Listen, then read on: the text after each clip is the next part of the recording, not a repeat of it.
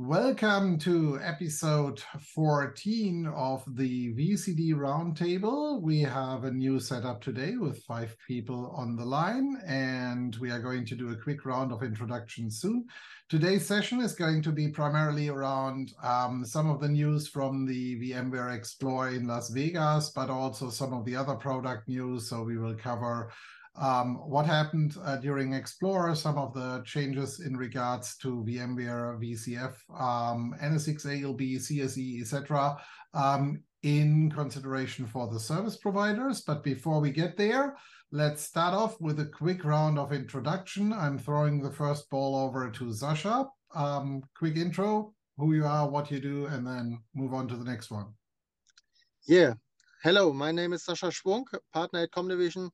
Working a lot with Cloud Director, last days a lot with the challenge days that we are presenting over the aggregators to show what's new on Cloud Director, what service providers can offer with Cloud Director to their customers.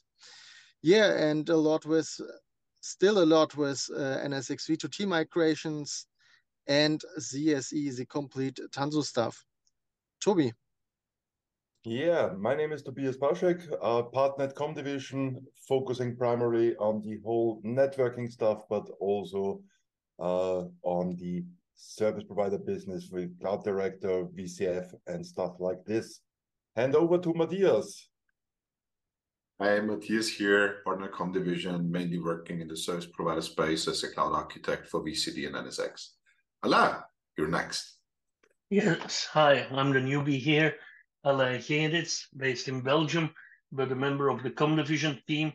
I'm the go-to guy for the ARIA products, so especially operations for logs, as they're now called. But I do a lot of work in the service provider business around these products, but also around chargeback, which we will talk about in a later session. So, welcome everybody. My name is Yves Sanford. I didn't cover myself, CEO of Comdivision, VCDX, and one of the lead architects around anything we do in the service provider and enterprise space. I couldn't join this year, Explore, due to some family issues, but I heard from everybody else it was a great show, and there were quite a few things to cover, even though a lot we covered already in the session before Explore, so we were a bit ahead of time, so at least that worked out well. So with that being said, one of the storylines which we have been following along from a VMware perspective, I think, is the whole integration of VCF. VCF becomes more and more the standard procedure for VMware to deploy their products. There are changes coming, or not changes, but there are improvements coming so that you can actually integrate it even better with VCD and the lifecycle management around service providers. We will clearly give it a shot in one of our next projects and keep you posted over here from that perspective. But with that being said, Sasha covered it already. NSX-v to T was still a huge topic during at least the service provider talks we had during Explore, and we wanted to give you some, or we wanted to actually cover some of the deadlines you need to keep in mind. I mean, the NSX-v product is end of life already for quite a bit, but who wants to quickly talk about the other dates around the migrator and what that would mean from a actual project perspective, if you're still not migrated? I think it's very important to know that the migration tool is end of life, end of Q3 this year, and the end of support from VMware end of January next year. So it's very important to know that when you are in a migration, speed it up. Take a look that you finish it until end of January. So that also means with the end of support and become an open source product, there is no development in this tool in the next few months or so. With 1.4.2, the latest version, all features we have in this version we can use, and I don't expect that we will get new features in the future for the migration tool. as long as no one from the community would come up and actually build them. But I think the challenge is because all of the larger service providers are mostly done with their migration. It's going to be interesting if someone actually shows up and does something. Again, then also whether they are going to share it with the communities. However, that's going to be the interesting part, depending on what VMware is going to put in there as a license term for that, because we only know it's going to be public open source, but it could be interesting which license they put it on under from that perspective. But yeah, that's right. With that being covered, anything else on the NSX-v to T migration storyline? Anything from latest projects? Toby, Matthias, anything you want to share and make everybody aware of? Because the war stories are always the most interesting ones, I think. Some of the weirdest things which you thought would not work and actually worked, but also what are things people should watch out for? What are the things where you actually run into problems again and again? Because I think it's still, there are, from all the talks we have seen, is like, I'm pretty sure we still not have even covered 50% of the service providers migrated. So whatever we can give people as tips and tricks, I think is helpful. So that's what I meant with any new war stories. From my perspective, because I'm not really involved doing migrations V2T, but on my hand, you have a lot of people not being familiar with T or NSX, how it's called nowadays. So my advice is, please educate yourself, get familiar how NSX works. There are huge differences, especially for service providers, how to build shared services, how to build dedicated tenant services, and have a proper design in place. And please, please, please keep standardization in mind. Standardization is key. Otherwise, you're going to build a custom solution for every single tenant. That's the only advice I have still. So that comes back to our approach, which we always preach, is like architecture first. First, build your architecture, understand the solution. And I think NSX-T makes it even more clear. You should have a test and demo environment where you play around with things first before you actually go live. And also what we have seen over the past is it's good to have that on the same version numbers as your real life scenario so that you can test drive upgrades, because they sometimes can have some interesting results from time to time. And on the other hand, as Matthias already mentioned, standardizing is a key point, but what I often see in the last couple of migrations and weeks is, yes, on the first hand, the solution will be just a migration from V to T or from V to NSX. And then we can start with the standardization, because on one hand, we need to migrate the stuff as it is. We cannot change anything in the migration. Let's just ramp up an example. If you have done static routing on your V edges, we need to do the static routing on the T edges for the migration itself as well. We can change it afterwards, but from the migration purpose, we just need to migrate the environment as it is. Everything else needs to be changed afterwards. This is really one big pitfall we often see, because everybody says, hey, I would like to utilize now OSPF, BGP, whatever, as a dynamic routing, and just migrate everything. Yeah, that's not working, because you have decided that you do a static routing in the old NSX-v world. Then now we need to migrate it first also to NSX-T, utilizing proxy up on the tier 0. And then after we have done the migration and after NSX-v has been moved out, now we can talk about changes. But that all links back to have a proper design. Have a proper design before doing stuff. Yeah. And Matthias mentioned have a test environment to test everything out, to test the versions and everything. I would like, from my perspective, to add, please look at the hands-on labs. I know I'm a big fan. I used to work with them. There are labs out for everything. You can get a complete environment with Cloud Director, operations, everything, latest versions. And the big advantage is in the hands-on labs, it's free, and you can test things out, destroy it, and start all over again, which is not so simple in real life. And you don't have to wait for Explore to go there and use the labs. You can use them from your home. You can even run them on tablets these days. So, little pitch for the hands-on labs.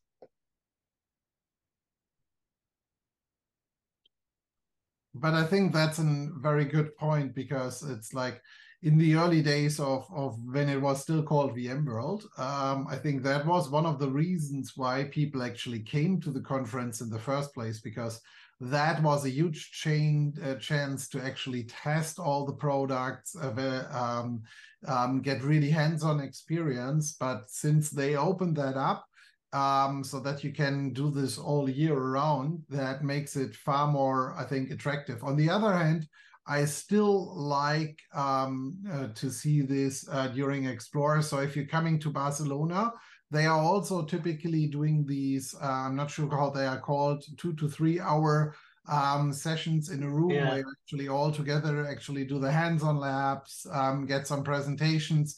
If you get a chance to get into one of these, they are typically very good. I have been in some around service provider topics like Cloud Director and other things in the past, and it always had been a lot of fun. Talking about news, also we wanted to quickly cover some of the news around CSE. I know we are going to make a dedicated session around CSE 4.1 with some of the people from the BU from VMware in the next few weeks. But up until then, what's really new around CSE, Sasha, and what are some of the other surrounding topics like ALB and everything else doing? Yeah, so CSE 4.1 is out, really good, solved known issues. So many customers or many service providers had trouble with deleting Kubernetes cluster. Most of this stuff is now solved, and it works really good. It becomes more and more simple with the installation and also with the upgrades. It was very easy to upgrade from 4.0 to 4.1.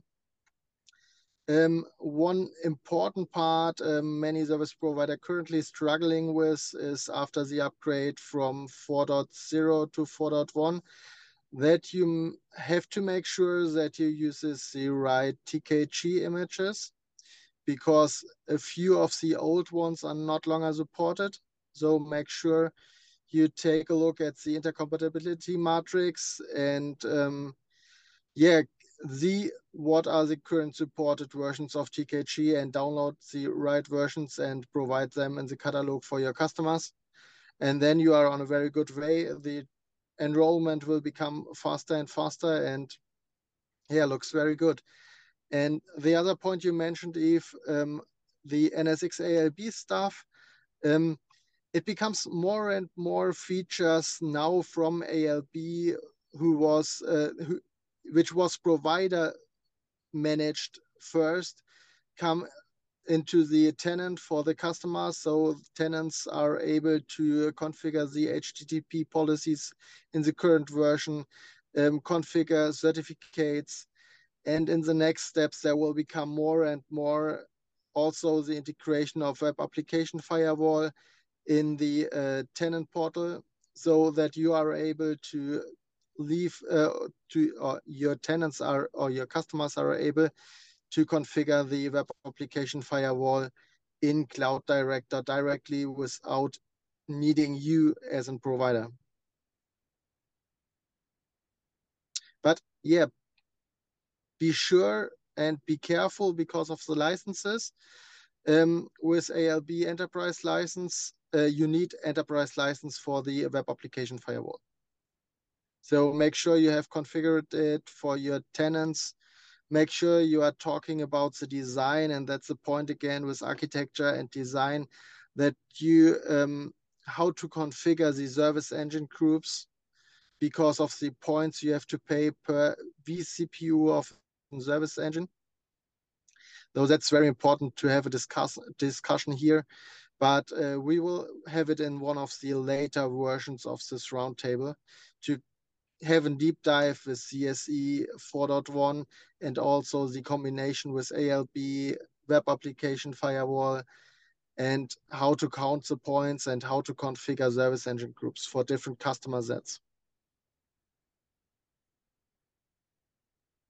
Yeah, I think that's a good point. We had several discussions in the last couple of weeks with service providers around also NSX licenses, where people were a bit surprised about some of the changes. The VCPP usage guide is really your friend and should be part of every design discussion. I know that people try to avoid some of these discussions during the design phase, but it can have a heavy impact whether you're using the, let's say, NSX free. It's not free, it's included in your base bundle edition, or whether you're actually ending up in the Enterprise Plus space, where you all of a sudden get all kinds of wonderful features, but that changes the price you are going to charge towards your customers dramatically. And the same applies to many, many other products. So it's always good to understand that. And also it's very important to understand what's really the difference between the different license types and how they are applied, if they are applied on a per VM basis, on a per tenant basis,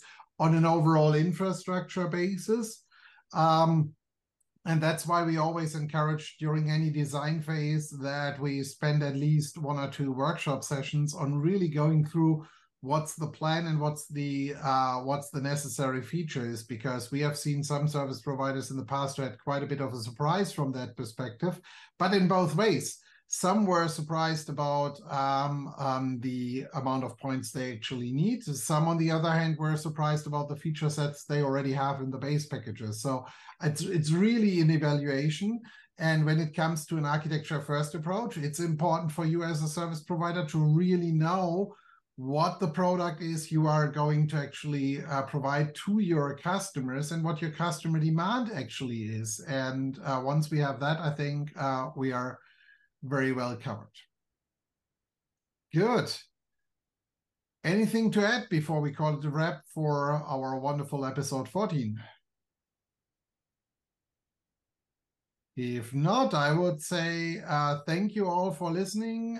Again, the podcast goes out on all the typical podcast platforms. The videos are on the VCD Roundtable YouTube channel. And as always, leave comments in the tools so that we can actually come back, cover specific topics, write to one of us as well. We are always happy if people want to actually share some comments. Also, if you want to be part of the show at one point in time, also please let us know. We are always happy to welcome people out of the VCPP community on the VCD Roundtable show, and like to add you in an episode, whether you're going to talk about an implementation you have done, some war stories or anything else, let us know and we see where we can put you into the schedule. With that being said, thank you for listening from my side, and I'm handing over to Sasha for his goodbye. Yeah, thank you for listening, and hopefully you are join us at VMware Explore in Barcelona. If you are in Barcelona, send us a message. Maybe we can have a meeting, and see you. Toby. Yeah, thanks for listening. Thanks for joining. As Sasha mentioned, if you're in Barcelona, drop us a message and see you in the next episode. Matthias. Yeah, famous last words. Short wrap up from my side. I think with more and more integrations coming into VCD, please always take a closer look to the product interoperability metrics and read the release notes. Thanks. Exactly. Thanks for listening. It was a joy being here, and hope to see you all in Barcelona. You can buy us beer there. Thanks.